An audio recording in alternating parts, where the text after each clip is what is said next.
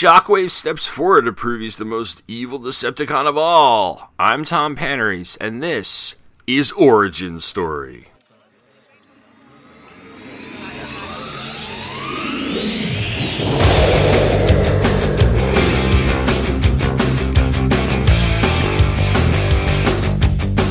Who are you?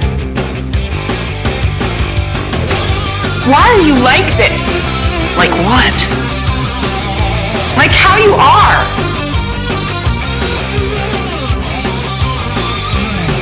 I don't know who you are or where you came from. From now on, you do as I tell you, okay?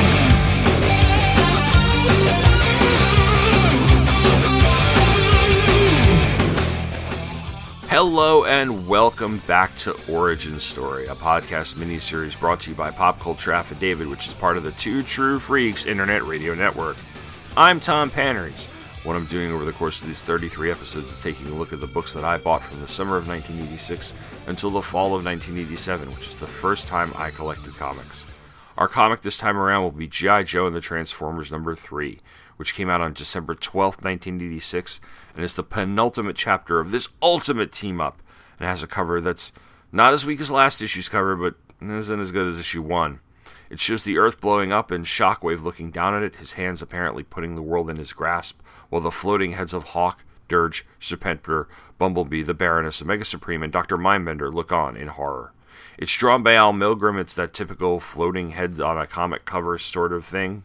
It's just not as boring as the Decepticons watching the battle on a view screen cover from last issue, but it's not awesome by any means. This was the issue, by the way, that I actually lost for a period of time. I don't remember the exact circumstances, but I do remember one time that I was flipping through the issues of this series that I had in my room, and I noticed that something was missing, although I could have sworn I had owned the issue. I think I actually remember searching for it, but then gave up and just read issue 4 without issue 3, and saw something shiny and whatever. But sometime later, I was going through this closet we had in our den, and among a bunch of magazines, papers, and other stuff we had was this copy of this issue. I don't remember putting it there. It's possible I did. I had a tendency to do that. I think it's possible my mother also had cleaned the room at one point and just thrown it in there. Anyway, our creative team is the same we've had all along. Michael Higgins was the writer, art by Herb Trimpe and Vince Coletta, letters by Joe Rosen, colors by Yeltsin Yamatov, and Bob Harris was your editor, with Jim Shooter the editor-in-chief. This came out on December 2nd, 1986, with a cover price of 75 cents and a January of 1987 cover date. The title of the story is Ashes, Ashes. We open with a scene of absolute devastation, courtesy of Power Station Alpha, which is disrupting the Earth so much that the cities are crumbling. Of course, this actually isn't happening. It's just what Shockwave is saying will happen once they get the power station and do what they want with it. But first, certain matters have to be attended to, and that is their new alliance with Cobra. They meet with Dr. Mindbender and Serpentor, all the while with representatives of both sides think about how they're going to double-cross their allies, with the Decepticons planning on destroying the Earth, and Cobra planning on ultimately betraying the Decepticons in order to stop them. The Baroness, however, has something to attend to, and takes off. Meanwhile, a man named Mr. Blackrock, who upon further research I discovered was a recurring character in the Transformers comics, and something I should have pointed out when I covered the last issue. He was the guy on the yacht. You know, when the Joes attacked the Cobra. Anyway, Blackrock heads to Joe headquarters, where Mainframe and Crankcase are trying to reassemble Bumblebee. Blackrock knows what the Transformers are. He's had some experience with them, so he explains what's going on as best he can. While at the Ark, we see the funeral of Optimus Prime. Hawk lands in Richmond to see Barbara, and Tony's mom worries that as he's prepped for surgery. In Washington, D.C., Barbara heads to lunch at a fancy restaurant and is met by the Baroness. Apparently, Senator Larkin had made a deal with Cobra to get Power Station Alpha out of the picture. Although I have to admit, I'm not sure how she thought Cobra was going to be helpful, but basically we're supposed to learn here that Barbara is the reason that Cobra found taking that power station so easy.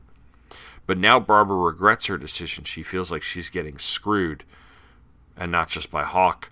The Baroness more or less laughs in her face, and then Barbara leaves, but not before we learn that she was being followed by someone who was taking photographs of what was going on. Cobra attacks the Autobots of the Ark with Dirge among them. Hawk has a briefing at the Pentagon about Power Station Alpha and sees pictures of the Baroness with Larkin. Tony's surgery is successful, and when the doctors poke at the cerebro chip that had been in his brain, Bombshell transforms involuntarily. The doctor can't figure out what's up, so he ships the chip off to the Joes, who at that moment have revived Bumblebee in the sense that they have rebooted his memory, but they don't have much else working. Then we cut back to Washington when Hawk confronts Barbara and tells her off. At the Ark, Cobra double-crosses their Decepticon allies and enters into an alliance with the Autobots as well as the Joes.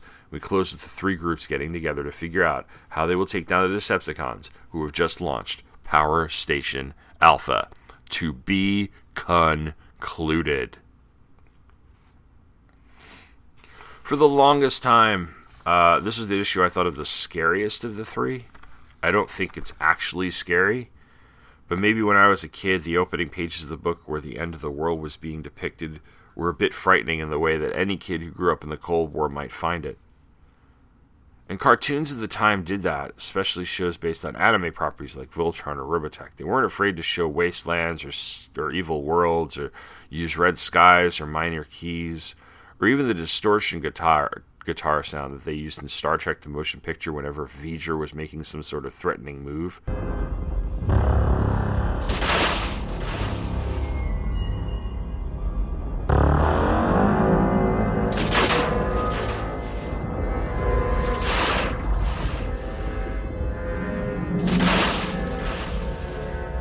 So I can kind of see that being used here, even if this is speculation on the part of Shockwave, who's really the big bad of the entire series. And Shockwave, at least in the Transformers comics that I've read from this era, probably was the most evil Decepticon. Yeah, you had Megatron, who was the leader, but Megatron always seemed as... he always struck me as a classic, like, mustache-twirling villain in a sense. I mean, not that caricaturish, but definitely someone cut from that villain mold. And it's around this time that Megatron has apparently died, so it makes sense that Shockwave would make some sort of play for power, especially he'd been pretty much trying to do the same thing all the way back in issue number 4 and 5 of the Transformers comic. But then again, my experience with Transformers comics then and now is very limited. Beyond the 7 or 8 issues I'm covering for this episode, there really never was much else. I personally never found them as engaging as G.I. Joe. Of course, I was playing with G.I. Joe toys way more than Transformers, so that was probably it. To get into the issue proper, there's a lot in here that is good and a lot moves the story along. It's the third in a 4-issue series, so it sets up what's about to happen in the end. In the case of this plot, it's that the MacGuffin is a weapon of mass destruction, and the Decepticons are more evil than the other villains are ready for. It's kind of like the villains teaming up with the heroes to stop the Anti-Monitor in Crisis number 10. Anyway, there's a couple of important things here. Minder Bender is going to try to sabotage Shockwave. The Josephson brought Bumblebee kind of back to life. That Tony kid has the surgery. I'm honestly not entirely sure why the Tony storyline exists. I would assume it has something to do with the Cerebro shell that Bombshell planted on him, and that's going to be a key plot point here. But it doesn't seem to serve too many other purposes. Now, the other subplot, which is Hawk and the Congresswoman, actually serves a purpose. It works pretty well. Barbara's collusion with Cobra is the type of moral ambiguity that drives a good story, and that also exists in Washington. This isn't a case of her secretly being a Cobra agent. It's more of her striking a deal that she thought would be advantageous but is working out, just as well as Lando Calrissian's deal with Darth Vader did. Hawk's response fits his character because he is always the stand-up good guy. And the way things are at the end of the story leaves you wondering if there's going to be some sort of redemption for Barbara in the next issue. Speaking of the next issue, I am a little wary. Yes, the story has set up a huge fight on all sides, and that should be really cool. But this art isn't holding up. I'm worried it'll be lackluster. I don't want to harp on too much about it because I already have this sort of rambling that I've been doing about the art in the last 2 parts of the series. Nothing's really changed. In fact, I know I said that the end of the world portion was scary, but that's because it looks scary in my imagination and not yet on the page.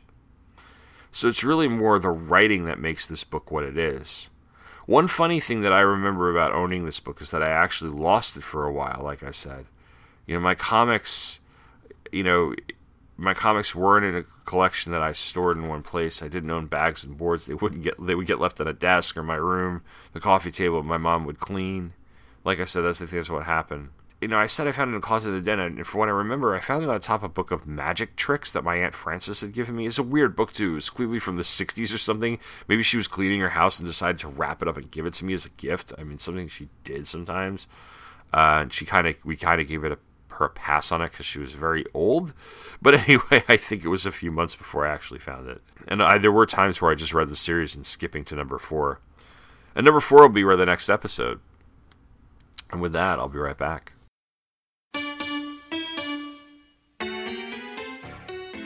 My name is Michael Bailey, and I am still kind of a bad geek. Not a fan of anime, never seen any of the Harry Potter films, much less read the books. I ventured a little further into the worlds of Star Wars and Star Trek, and I've even managed to watch a little Doctor Who. I've also managed to not watch a single episode of The Walking Dead. So what do I like? Comic books. I have been reading and collecting comic books since 1987, and I've been a fan of superheroes for as long as I can remember. Some would consider this a hobby, but I prefer to look at it as what it truly is, a crippling addiction that I may never recover from.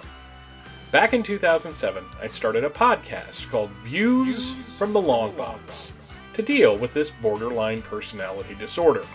Every week or so, I pick a particular comic or issue or character or whatever to talk about them, and then, well, I talk about them. It's kind of what a podcast is. Sometimes I'm alone. Sometimes I'm joined by my semi-regular co-hosts, the Irredeemable Shag or Thomas DJ, and the permanent semi-regular co-host, Andrew Leyland, and sometimes another friend from the podcasting and comic book world stops by to chat. The show is located at www.viewsfromthelongbox.com, where you can find old episodes and show notes and links to my other internet endeavors. You can also find the show on Facebook, and I'm on Twitter under the handle @Bailey's Podcasts. Views from the Long Box, a podcast about comic books or a desperate cry for help. You decide. Every Tuesday, or so, at www.viewsfromthelongbox.com.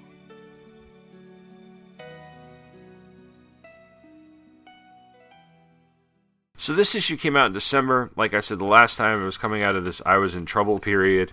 I guess that since I did my time, it wasn't that big of a deal anymore. Plus, Christmas was coming, and that was so huge for me and my sister, especially since we were the type of kids who used to get a lot of toys. In fact, looking back, it's kind of embarrassing. I mean, we weren't those kids who each got their own versions of the same expensive toy. I mean, we had to share one another, and for the most part, we were grateful for what we had. But my parents and extended family were very comfortable, which basically is why I owned the Cobra Terrordrome. I've told this story before. If you go all the way back to issue, 4 or 5 of Pop Culture Affidavit, the Terrordrome wound up being unwrapped on Christmas Eve at my grandmother's house, courtesy of my Uncle Lou, who was so known for buying my sister and cousins and myself huge playsets that we called him the Toy King. The Toy King brought what were probably the 2 biggest toys my sister and I ever had, the Terrordrome and the My Little Pony Paradise Estates. These 2 things took up an entire corner of our basement, and I think we both wore them out completely until we gave them away in a huge toy purge when I was in junior high school.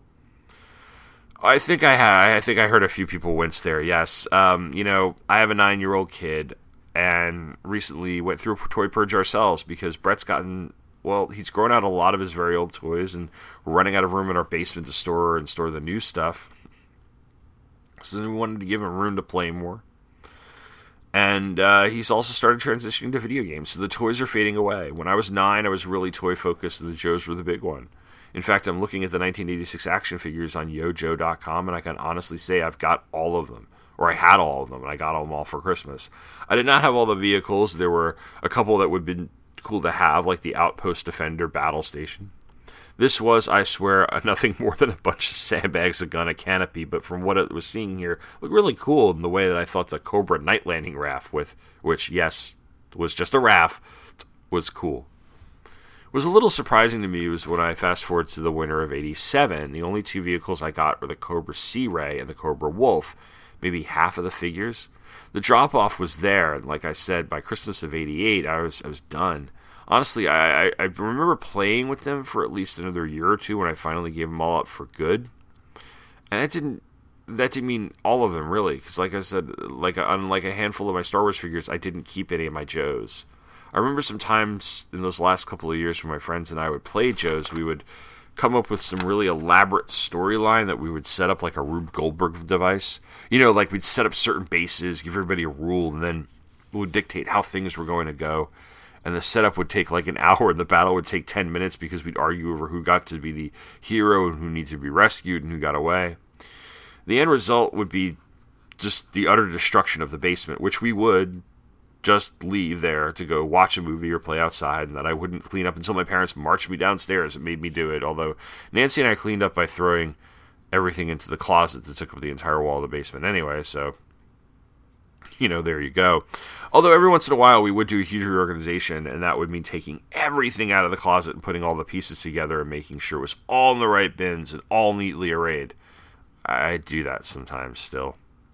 I honestly don't know why I'm so fascinated with the idea of childhood being this jumbled mess of overlapping memories, or how certain elements of pop culture played out over the years instead of going one at a time. Maybe it's because we all tend to do that, to do nostalgia like it's a BuzzFeed list, or that our internet fandom speak sometimes gets into singular thinking. That's cool, at least to me. Though those Christmases had so much of an impact on me at the time, and really are core to what I remember fondly. And that'll do it for now. Next time, in about, almost a month, I'll finish out G.I. Joe and the Transformers with issue number 4. Until then, you can leave a comment on the Facebook page for Pop Culture Affidavit. You can look at the show notes at popcultureaffidavit.com. You can email me at popcultureaffidavit@gmail.com. And thank you for listening, and take care.